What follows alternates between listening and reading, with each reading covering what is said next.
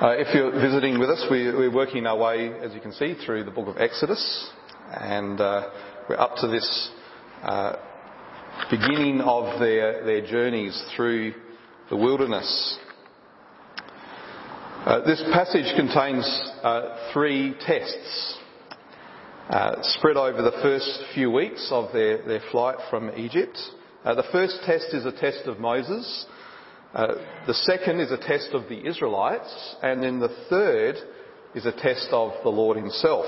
And each test reveals something of the Lord's salvation and something of his character in that. So the first test, involving the bitter waters, is a test of Moses. Remember what Moses was told to say to Pharaoh? They will listen to your voice, and you and the elders of Israel shall go to the king of Egypt and say to him, the Lord, the God of the Hebrews, has met with us, and now please let us go a 3 days journey into the wilderness, that we may sacrifice to the Lord our God. Well, here they are, 3 days into their journey in the wilderness. They're thirsty from their travels, and they come to a water source, and it's undrinkable. So rather than worshipping 3 days into their journey, they're complaining. I should say they're complaining again, because remember, they complained as soon as they got to the Red Sea and thought they were hemmed in. This is something that will characterise the Israelites through their wilderness, a people who complain, who grumble, who quarrel. So 3 days in, they're not worshipping, they're complaining. Now, the Lord doesn't need our worship. He's not dependent on our unfailing trust in him for his identity and security. And it's a good thing too, because of this history of the Israelites. They're constantly testing him, and he's constantly being patient and enduring with this hard-hearted, fickle, untrusting people. These people, on one day they'll believe him when they see his miracle as he takes them through the sea, and then 3 days later they're complaining because they're thirsty. Now, not having water in a desert obviously is a concern. But if you would think that with the memory of what the Lord has just done, still fresh in their minds, that they would be able to trust that the Lord hasn't led them out here to die, as they said. But we shouldn't be too quick to judge the Israelites, should we? How quickly do we do the same?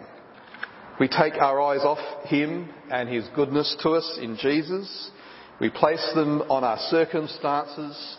We begin to wonder whether he really is with us, not realising that our circumstances in life are precisely designed to show us that he is with us. See, their thirst and their arrival at Marah, the bitter waters, is deliberate. It's part of the Lord's plan. It's there that they have this sign. The bitter water is turned sweet. And it's a picture to them of what the Lord has just done. He's taken them from the bitterness of slavery into the sweetness of freedom.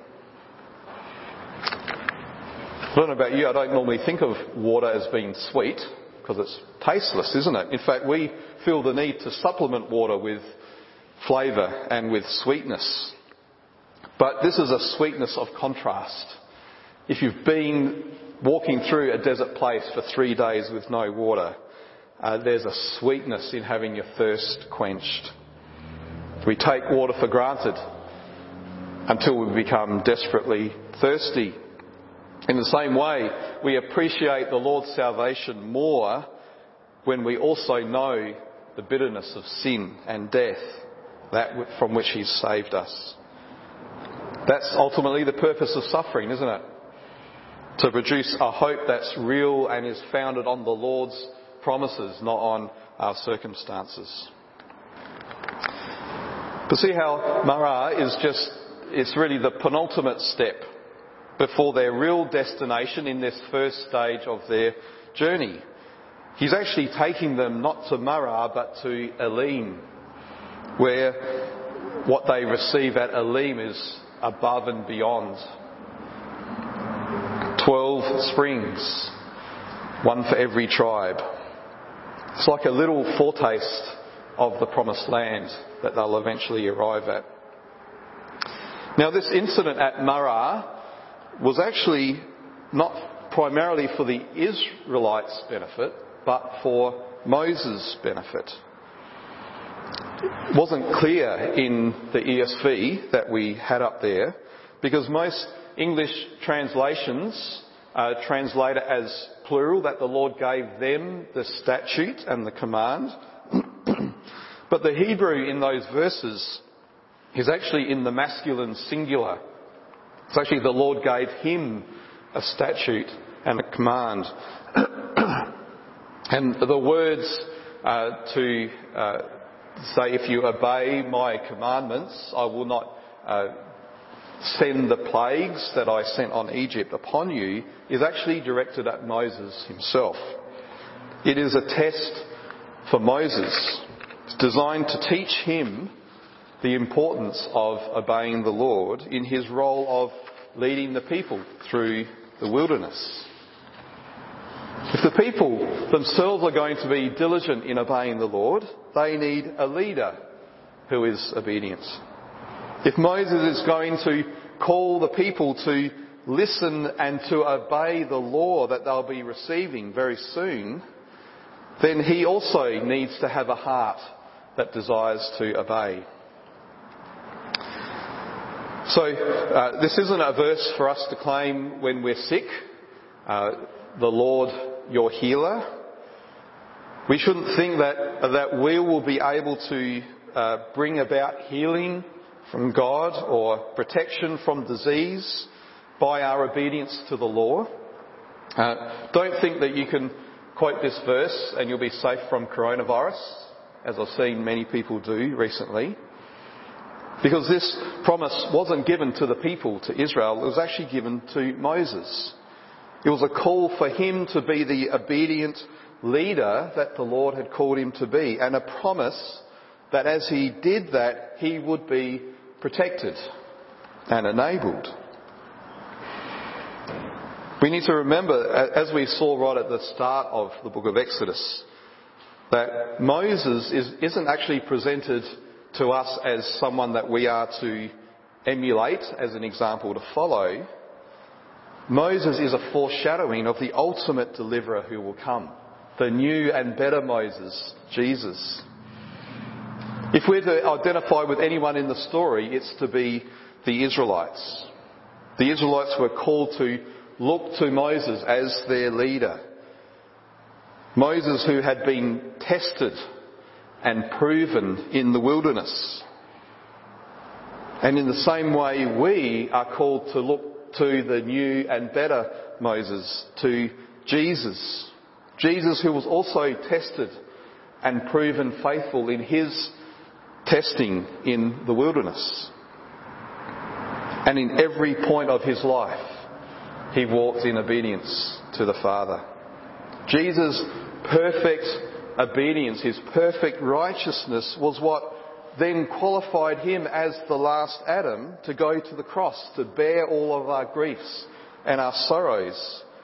It's because he was the obedient, righteous, a servant of the Lord, that it's through him that our wounds may be healed. So this was the first test, the test of Moses as leader of Israel. And by test, it doesn't mean an opportunity for him to prove his worthiness. That's how we tend to think of the word test. We do a course of study, and at the end of it, we do an exam to prove that we've done the work and we're worthy of passing. But biblically, a test isn't simply the proof that you've been trained.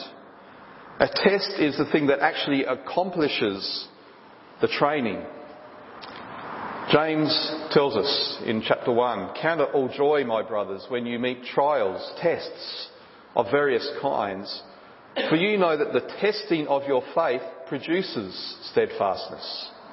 And let steadfastness have its full effect, that you may be perfect and complete, lacking in nothing." See how the goal of testing is steadfastness. And that steadfastness has the ultimate result of maturity, expressed in the words perfect and complete. The tests that we face are a gift from the Father, designed to bring us to maturity in His Son. So Moses' test was a training exercise designed to teach him more of what it meant to be the leader that Israel needed. Well, teaching obedience is also the purpose of the second test. But this is a test now of the people of the Israelites. After a few weeks at Elim, they set out again into the wilderness, where their unleavened bread that they'd brought from Egypt has obviously run out.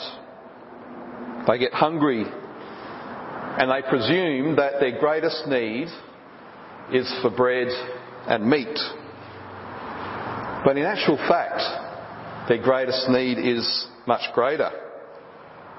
And in the process of providing them the bread and the meat, He also gives them this greater thing. Did you see how this daily collection of the manna for 6 days, followed by the 7th day of rest, was there to teach them the principle of the Sabbath? In verse 29, Moses said, "See, the Lord has given you the Sabbath. Therefore, on the 6th day, He gives you bread for 2 days. Remain each of you in his place. Let no one go out of his place on the 7th day." He gave them manna, but in doing so, He really gave them the Sabbath. And He said in verse 4, this was a test whether they will walk in my law or not. He's using the gift of daily bread with none on the 7th to train them in this pattern of a 7-day week with the last day of rest, so that they'll be prepared for the time when the Sabbath as a law will be laid down, carved in stone. The Sabbath principle is at the heart of the law. It's a principle that ties it all together. A person who walks in obedience to the Lord, observing His law, would be a person who knew the Sabbath rest of God. Think of the 10 Commandments, the summary of the moral principles that undergirded all of the other 613 laws in the Torah. The first 3 are about loving the Lord your God. The last 6 are about loving your neighbour as yourself. And tying them together in the middle is the 4th commandment about keeping the Sabbath. Now, they were given 2 reasons for observing the Sabbath. The first reason, which we're probably more familiar with, is the 6 days of creation, followed by the 7th, on which God rested because His work of creation was complete. But there's a second reason given in Deuteronomy chapter 5. It says, "You shall remember that you were a slave in the land of Egypt, and the Lord your God brought you out from there with a mighty hand and an outstretched arm. Therefore the Lord your God commanded you to keep the Sabbath day." We could actually say really that this is the first reason for the Sabbath. And that God rested on the final day of creation in anticipation of this day when He would bring His people out of their labour in Egypt into the freedom of rest. Israel weren't the only people in the ancient world with a 7-day week, although you could argue that the other nations that did observe a 7-day week probably got it from the Israelites. But they were certainly the only people who had the Sabbath as part of their week. All the gods of the nations were hard taskmasters who treated the people as servants, as slaves, who drove them. The Lord, on the other hand, treated his people as sons and daughters. He desired for them to share in his restful joy and delight in all that he'd made. And I think it's not just a historical fluke now that the entire world observes a 7-day week. I think it's just another one of those little hints that he puts in the way things are that are a reminder of who he is and what his ultimate goal for humanity is. So remember that. Every time you look at a calendar, and it's broken up into blocks of 7 days with a weekend at the end, a day or two of rest at the end. God's goal for you is the Sabbath rest of the new creation.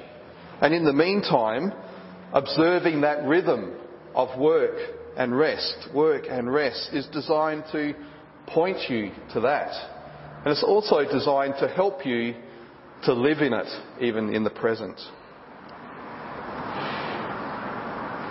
The Sabbath ties together these two aspects of loving God and loving neighbour. See, a person who knows that the Lord is their God, who rescued them from slavery, a person who has no other gods before him, a person who doesn't make an image and bow down to it, presuming to work out their own way of worshipping rather than worshipping in the way that the Lord has prescribed, a person who desires to honour his name in all that they do.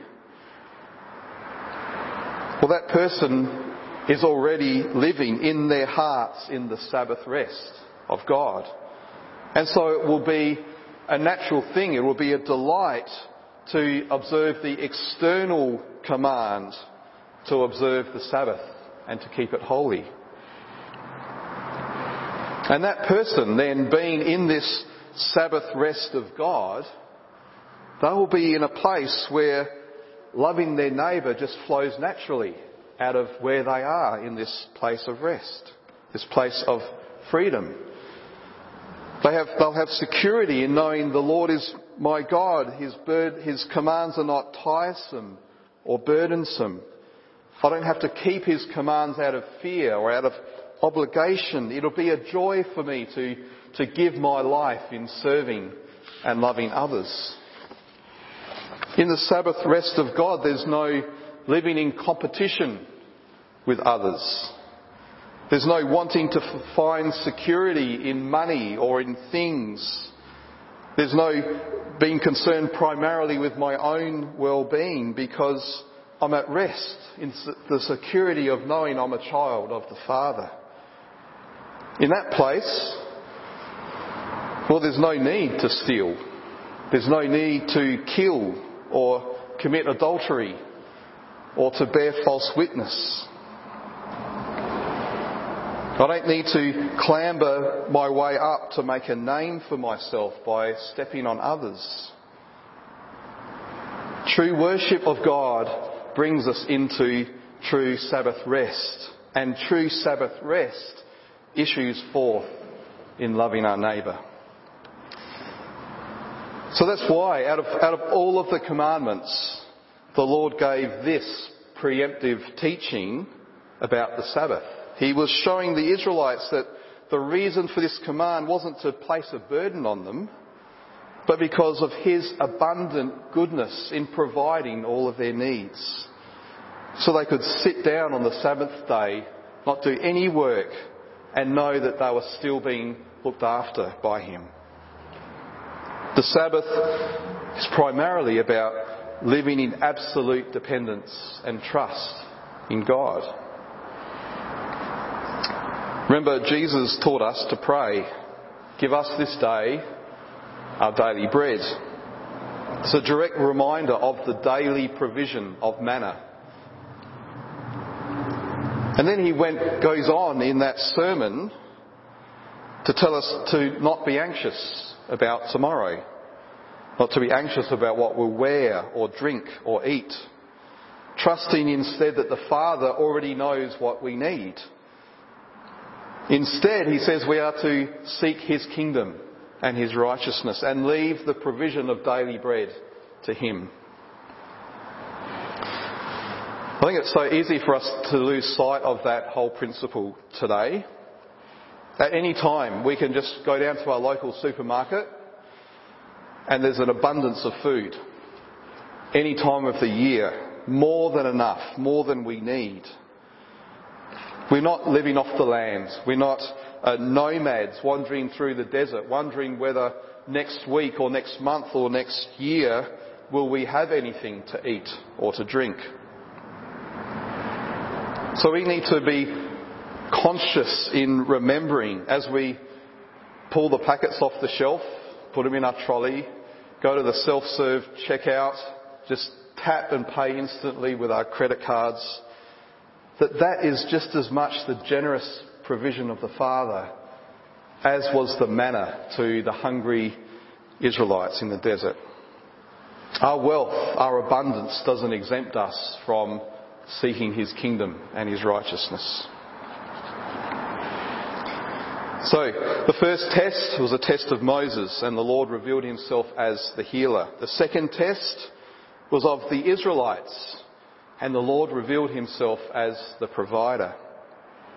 The third test is of a different kind, because the people presume to think that now they can put the Lord to the test, as if he hasn't already proven himself to them. Yet he graciously uses this incident to reveal something of enormous significance. He actually reveals the gospel. In the first two tests, the people grumbled or murmured against Moses. Here at Rephidim, we're told they quarrelled with him. It's a very strong word. It implies violence. So that's why Moses came to the Lord fearful of his life, saying they're almost ready to stone me. This is an open rebellion. Now when we see the kind of terrain that they were in that region, that's a supposed possible site of Rephidim, and that's the supposed site of Mount Sinai. Obviously water was an issue, especially for a crowd, remember, in hundreds of thousands. But they'd already seen the Lord's provision of water. They'd already seen his provision of meat and bread. They had no reason, apart from their own unbelief, to think that he wasn't going to provide for them at this new location.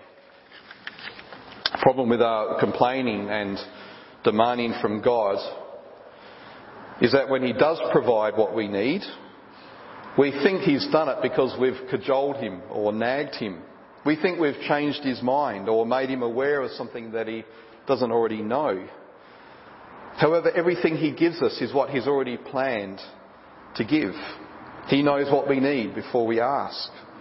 So of course he knew they would need water.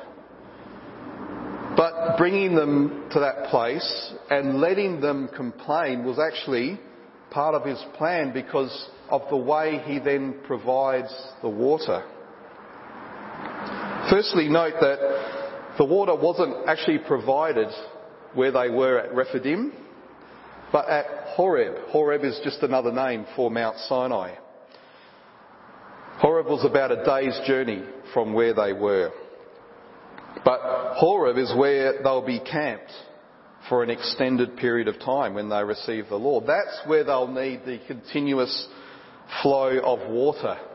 And when they're there and the water is flowing, it will signify the life-giving presence of the Lord that they will know as he enters into covenant relationship with them. The Lord calls himself the fountain of living waters. Jesus said to the Samaritan woman at the well, if you knew the gift of God and who it is that is saying to you, give me a drink, you would have asked him and he would have given you living water. But whoever drinks of the water that I will give him will never be thirsty again. The water that I give him will become in him a spring of water welling up to eternal life. And then later, when Jesus was at the Feast of the Tabernacles, it was a feast where they remembered this time of wandering in the wilderness when they lived in tents. On the last day of the feast, when they specifically remembered the water from the rock, Jesus stood up and cried out, if anyone is thirsty, let them come to me, and let the one who believes in me drink. Just as the scripture says, from within him will flow rivers of living water. Now he said this about the Spirit, whom those who believed in him were going to receive. Jesus is claiming to be that rock that Horeb signified, the source of life-giving water, the one who gives the Holy Spirit. 1 Corinthians 10 verse 1, for I want you to know, brothers, that our fathers were all under the cloud, all passed through the sea, and were baptised into Moses in the cloud and in the sea. That was last week, the crossing of the sea. And all ate the same spiritual food, and all drank the same spiritual drink. For they drank from the spiritual rock that followed them, and the rock was Christ. So they ate physical food, manna and quail, but their real food was spiritual, the Word of God. They drank physical water from a physical rock, but the real water was the life-giving water of the Holy Spirit. And the real rock was the spiritual rock, which is Christ. Secondly, notice how the water was actually provided. The Lord told Moses, I will stand before you there on the rock at Horeb, and you shall strike the rock, and the water shall come out of it, and the people will drink. So the Lord positions himself on the rock, so that when Moses takes his staff, the staff that turned the waters of Egypt to blood, and strikes the rock, it's as if he's striking the Lord himself. The people had been grumbling in their unbelief ever since they came out of Egypt, but have you noticed that so far the Lord has overlooked their quarrelling and their complaints? He's noticed it, but he hasn't judged them for it. Later, as they leave Sinai, they will be disciplined when they complain. But as yet, the Lord has withheld his anger. Why? It's because in this incident he wants them to see what we might call the principle of substitutionary atonement, when his rightful anger is turned aside from them, doesn't fall on them, but is actually absorbed by the Lord himself. Moses' staff that brought judgment upon the Egyptians is now, with the Lord's specific instruction, turned on the Lord himself. That's why the rock is a picture of Christ. The judgment that fell upon him that we deserved in our sin means that the living waters of the Holy Spirit is available to all who believe in him. We may know that our sins, our uncleannesses are washed away because Christ was struck in our place. It's as if the Lord is saying to Israel, so you want to put me to the test, do you? Do you really want to see the kind of God that I am? Well, I'll show you who I am. I'm not just the God who used signs and wonders and great displays of power to defeat Egypt and bring you out of slavery. I'm not just the God who saved your firstborn sons through the death of the sacrificial lamb. I'm not just the God who made bread fall from heaven, who turned the bitter waters sweet. This is the God that I am, I am the God who takes a hard-hearted, rebellious, grumbling, quarrelsome people whose hearts are inclined towards idolatry. They're full of ungratefulness. By nature, they're children of wrath. They're deserving of judgment. I'll take these people and I'll remove their sins as far as the east is from the west. And I'll revive them with streams of living water. Not only that, I'm the God who will bind myself in covenant to this people. I'll swear an oath that will never be broken, no matter how badly they fail in their part. And I'm the God who will one day step into this world. I will literally walk among them. And I will be struck by the rod of judgment to atone for their sins once and for all. Do we need any more proof of the Lord's goodness? The fact that God the Son came, stood in our place, came under that rod of judgment, condemned both by man and by God, bearing all of our grumbling, all of our complaining, and that in the face of our grumbling and complaining, He's graciously and abundantly given us the opposite of what we deserve. So Rephidim was renamed Massah and Meribah, which means testing and quarrelling. And the Israelites asked in that place, is the Lord among us or not? Even though any of our attempts to put the Lord to the test is an attempt to assault His character, He shows us that He's more than able to pass any test we might want to throw at Him. In fact, He'll far exceed all of our expectations. He'll show Himself to be the Lord who is able to do far more abundantly than we can ask or think. So whenever you're anxious about the basic necessities of life, or in the words of Jesus, what you'll eat or drink or wear, remind yourself that your God is the God who has given you not just the basic necessities and more, He's given you of Himself in all of His fullness in Jesus Christ. He's borne your sins. He's cancelled your judgment. He's secured a place for you in the Father's household. In your hunger, He's provided His word. His word that nourishes our souls and our bodies for eternal life. In your thirst, He's provided streams of living water. He's enabled you to drink of the gift of the Holy Spirit so that you'll never be thirsty again. In your weariness, He's given you the Sabbath